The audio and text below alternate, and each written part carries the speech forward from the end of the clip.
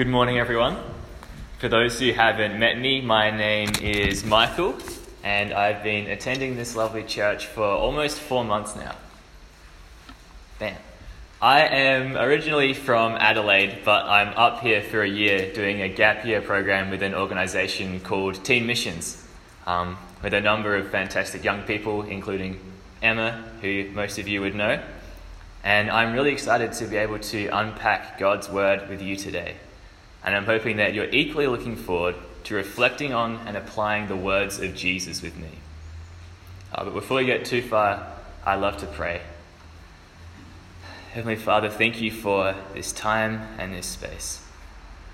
Thank you for your presence, and thank you for your word, that you teach us and you guide us in the way that we live our lives.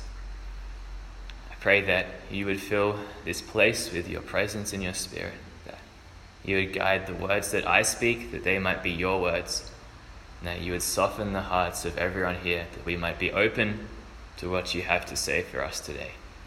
In Jesus' name, amen. Amen. All right, I want to start with thinking about choices. Every day, we're faced with decisions that we have to make. It's a part of life. Some of these choices are really important, and some of these choices are less important. Where are you going to live? What shirt do you want to wear today? Are you going to get married? And if so, to who? Or what would you like on your toast this morning? I want to stress today, as Jesus sets before us some choices, that these choices are of the utmost importance. In fact, importance of life and death. So far in the Sermon on the Mount, Jesus has been guiding us to look deep within ourselves, moving past outward appearances and a that'll-do approach to life and faith. Jesus guides us to see our character and our integrity, to see how our motives guide what we do and illustrate where our priorities and values are placed. Last week, Marty guided us through Jesus' wisdom in the first 12 verses of Matthew chapter 7. He emphasized the need for forgiveness and grace between believers, recognizing that each of us will continue to battle sin as long as we live on this earth, but still allowing room for discipline and rebuke as it lines up with love and care, working toward reconciliation and the other person's good. He guided us as well in how to overcome evil through meaningful prayer and intercession, knowing that anyone who asks receives, they who seek find, and to them who knock, the door will be opened. And he finished with the golden rule: to in everything treat others as you would want them to treat you. And today we're looking at the next 8 verses in Matthew chapter 7. If you have your Bible with you, I'd encourage you to follow along, or there are some at the back if you need. There's also a rundown on the back of the bulletins if you grabbed one coming in. I want to start with a reasonably well-known passage in verses 13 and 14. Enter through the narrow gate. For wide is the gate and broad is the road that leads to destruction, and many enter through it. But small is the gate and narrow the road that leads to life, and only a few find it. Now, what is Jesus saying here? We need to be careful to see that this verse is not referring to our final destination. The small gate is not the entrance to heaven, and the broad gate is not the entrance to hell. But they do mark the paths that lead to those destinations. Let's start by thinking about what this wide road is that leads to destruction. In our fallen world, this is the path that all begin to walk on. The path is wide and spacious. It's easy to walk on it, and anyone can.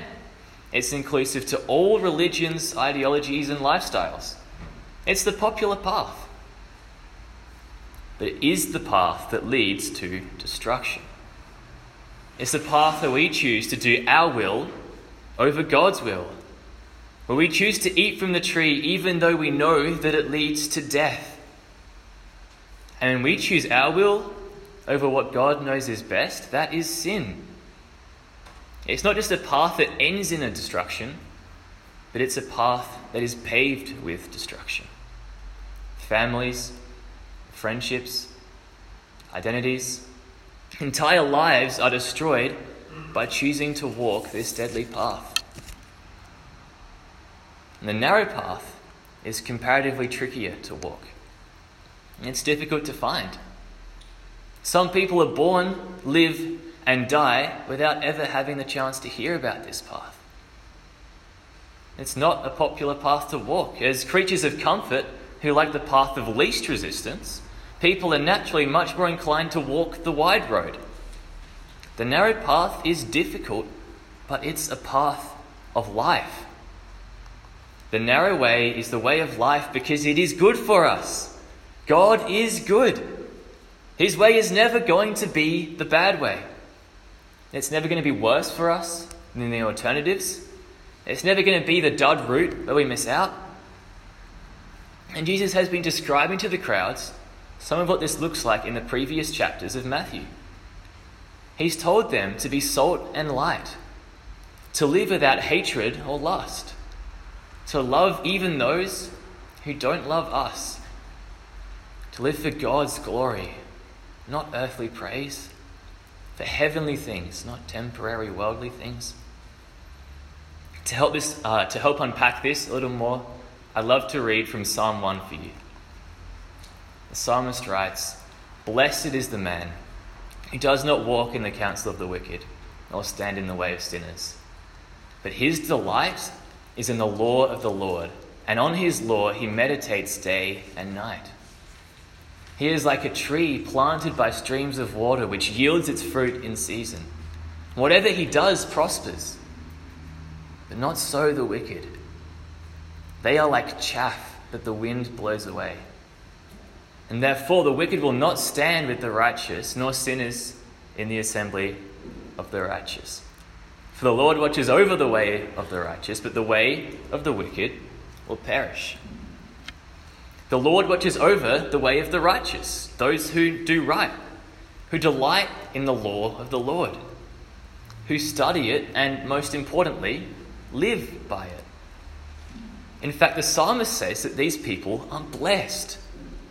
Why? Because they're striving to live according to God's will. And because of his infinite wisdom and goodness, God's will is always what's best for us.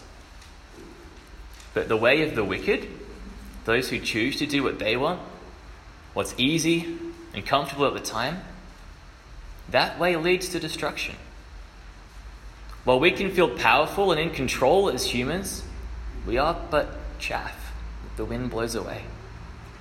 We desperately need Isaiah's reminder that while the grass withers and the flowers fade, the word of the Lord endures forever. So rather than living for fading and temporary pleasures here on earth, let us strive for meaningful satisfaction as we live according to the will and word of an everlasting God. Looking back at Jesus' words in the passage again, there's a key point I think we often forget. The narrow road is narrow. It's not easy to walk down. It's not just something that you randomly happen upon. It's something you can only walk with serious intentionality. I find the context of this scripture in Luke 13 really valuable. From verse 22, "Then Jesus went through the towns and villages, teaching as he made his way to Jerusalem. And someone asked him, 'Lord, are only a few going to be saved?' He said to them, 'Make every effort to enter through the narrow gate. Because many, I tell you, will try to enter and will not be able to.'" That's a big question to ask Jesus. Are only a few going to be saved? And he doesn't explicitly answer the question. But he responds by exhorting the person to make every effort to enter by the narrow door. Not just to try a little bit, do what seems reasonable without having to cost them too much, but to make every effort. Because many will try and yet will not be able to. But as I spur you on, I want you to hold fast to a little of what Jesus promises in the Gospel of John. He says, "I am the gate. Whoever enters through me will be saved." Jesus alone is the way, the truth, and the life. Only through him can we be saved. Without him, there is no gate. We must remember that by our own strength, we can never walk the path of life. We cannot save ourselves by just walking as close to the road as best as we can. The only way to be saved is by the free grace of Jesus Christ. And it's in response to this radical grace that we must then choose to follow Jesus as empowered by the gift of his Holy Spirit working in us. Salvation is free. It does not cost us anything.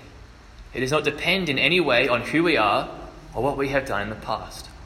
It depends only on Christ. But while salvation is free, it is not cheap. It came at a great price. And to be a disciple, to meaningfully follow Jesus, that too is costly. Look at what Jesus says about following him in Luke 14. He says that our love for him should be so extreme, it makes the love for even our family look like hatred in comparison. That anyone who does not carry their cross and follow him cannot be his disciple. From verse 28, he then goes on to outline two scenarios: a builder constructing a tower and a king going to war. He proposes, will the builder not first sit down and estimate the cost to see if he has enough to build the tower? Will the king, when he sees his army is undeniably smaller than his opponents, not send delegates in advance to ask for peace? The point being that as we choose to follow Jesus and be his disciple, we must count the cost. And as Jesus says in verse 33, any of you who does not give up everything he has cannot be my disciple. Walking the narrow road requires radically reshaping the way that we live our lives. There's the intentional decision to enter through the narrow gate, and that is significant. But there are everyday decisions as well, where we have to decide if we will walk the narrow road or not. When we come to an obstacle on the narrow road, we have a choice. Do we remain on the road and clamber over this obstacle? Or do we take the easy route and just step off the narrow road and walk around it? Or maybe the narrow road seems okay, but you see something tempting just out of reach. Maybe a seemingly ripe fruit tree. And so you step off the narrow road to chase after what seems more appealing at the time. I know in my life and what I've seen in other Christians, it's easy to say, yeah, I've entered through the narrow gate. But to forget the narrow path that follows. To think that rocking up to church or Bible study sporadically is the same as intentionally walking down the narrow path in everything that we do. Or sometimes I look at some of my friends who haven't made that choice to enter through the narrow door yet, often because they are consumed by the fleeting pleasures of the broad path. I've seen the cogs turn in people's minds as they keep telling themselves that it's okay. They have plenty of time. They can figure out religion later on. Now is the time to enjoy life, do what's fun and what's comfortable and what's good for them.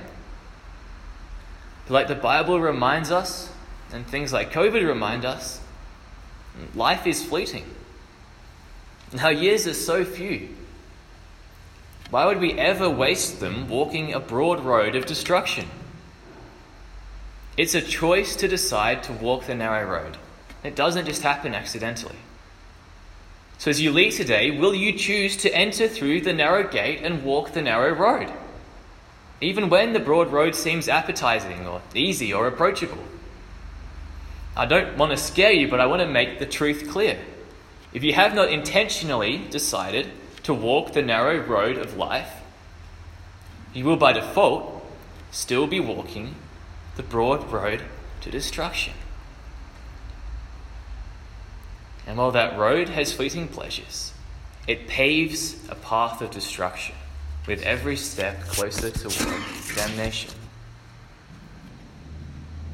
Having seen the high stakes of walking along the wrong path, Let's look at the next 6 verses, where Jesus shows us that walking the right path means listening to the right voices. This is Matthew chapter 7, verses 15 to 20. Jesus says, "Watch out for false prophets. They come to you in sheep's clothing, but inwardly they are ferocious wolves. And by their fruit you will recognize them. Do people pick grapes from thorn bushes or figs from thistles? And likewise every good tree bears good fruit, but a bad tree bears bad fruit. A good tree cannot bear bad fruit, and a bad tree cannot bear good fruit. Every tree that does not bear good fruit is cut down and thrown into the fire. Thus, by their fruit, you will recognize them." Now, at first glance, you might be saying, "Hey, wait, that sounds like judgment. And didn't Jesus just say at the start of chapter 7, we shouldn't judge? And what's going on here?" But remember, Jesus didn't say that we could never judge. He just said that in the same way we judge others, we too will be judged. That we can't live hypocritical, self-righteous lives looking down on others while ignoring the sin in our own lives.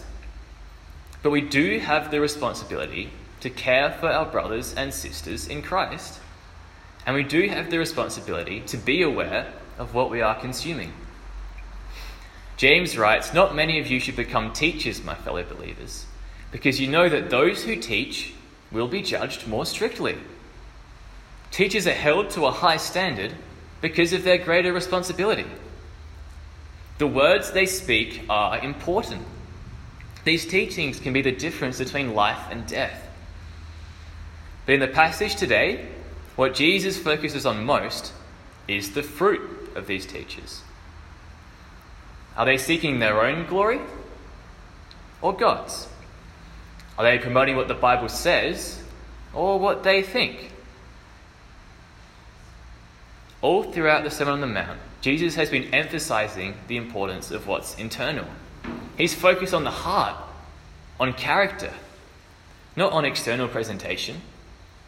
He doesn't care about the rhetoric of the preachers, how charming they are, nor necessarily even the words they are saying.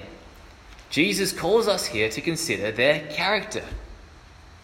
Does the way they live line up with what they are saying? It's easy to talk about loving others, giving sacrificially, fighting sin and living humbly, but it's much harder to live in that way. And this doesn't mean that our teachers are always going to be perfect either. Doesn't mean you see Phil accidentally fall short at some point, you pack your bags and leave and never come back. We will never leave perfect. We will never live perfect this side of heaven. But Jesus calls for us to be honest and earnest as we strive toward that standard of perfection. I don't want to pretend as well that it's not hard to identify these false prophets sometimes, especially as a new Christian. I can remember a few years ago when I was starting to get more and more active in my faith. I was looking at what different preachers had to say on YouTube. And unfortunately, there's no flashing red lights that appear before a video saying, "Warning, warning, heresy alert, false teacher incoming." There's none of that, right? I had to try and figure that out by myself. And I'll be honest, I didn't always do a great job of it.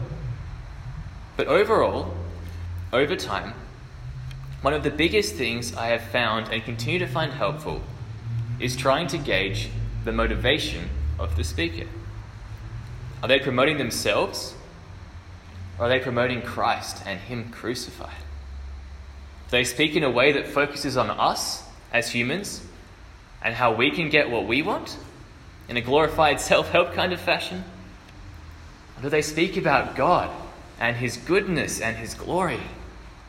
Do they shy away from difficult topics, speaking only of love and warm, fuzzy things like that? Do they boldly yet humbly proclaim the truth in love, out of genuine care for their audience and a desire for them to know more of God? It's important for each of us to be aware of what we fill our minds with and what teachings we hold to be true.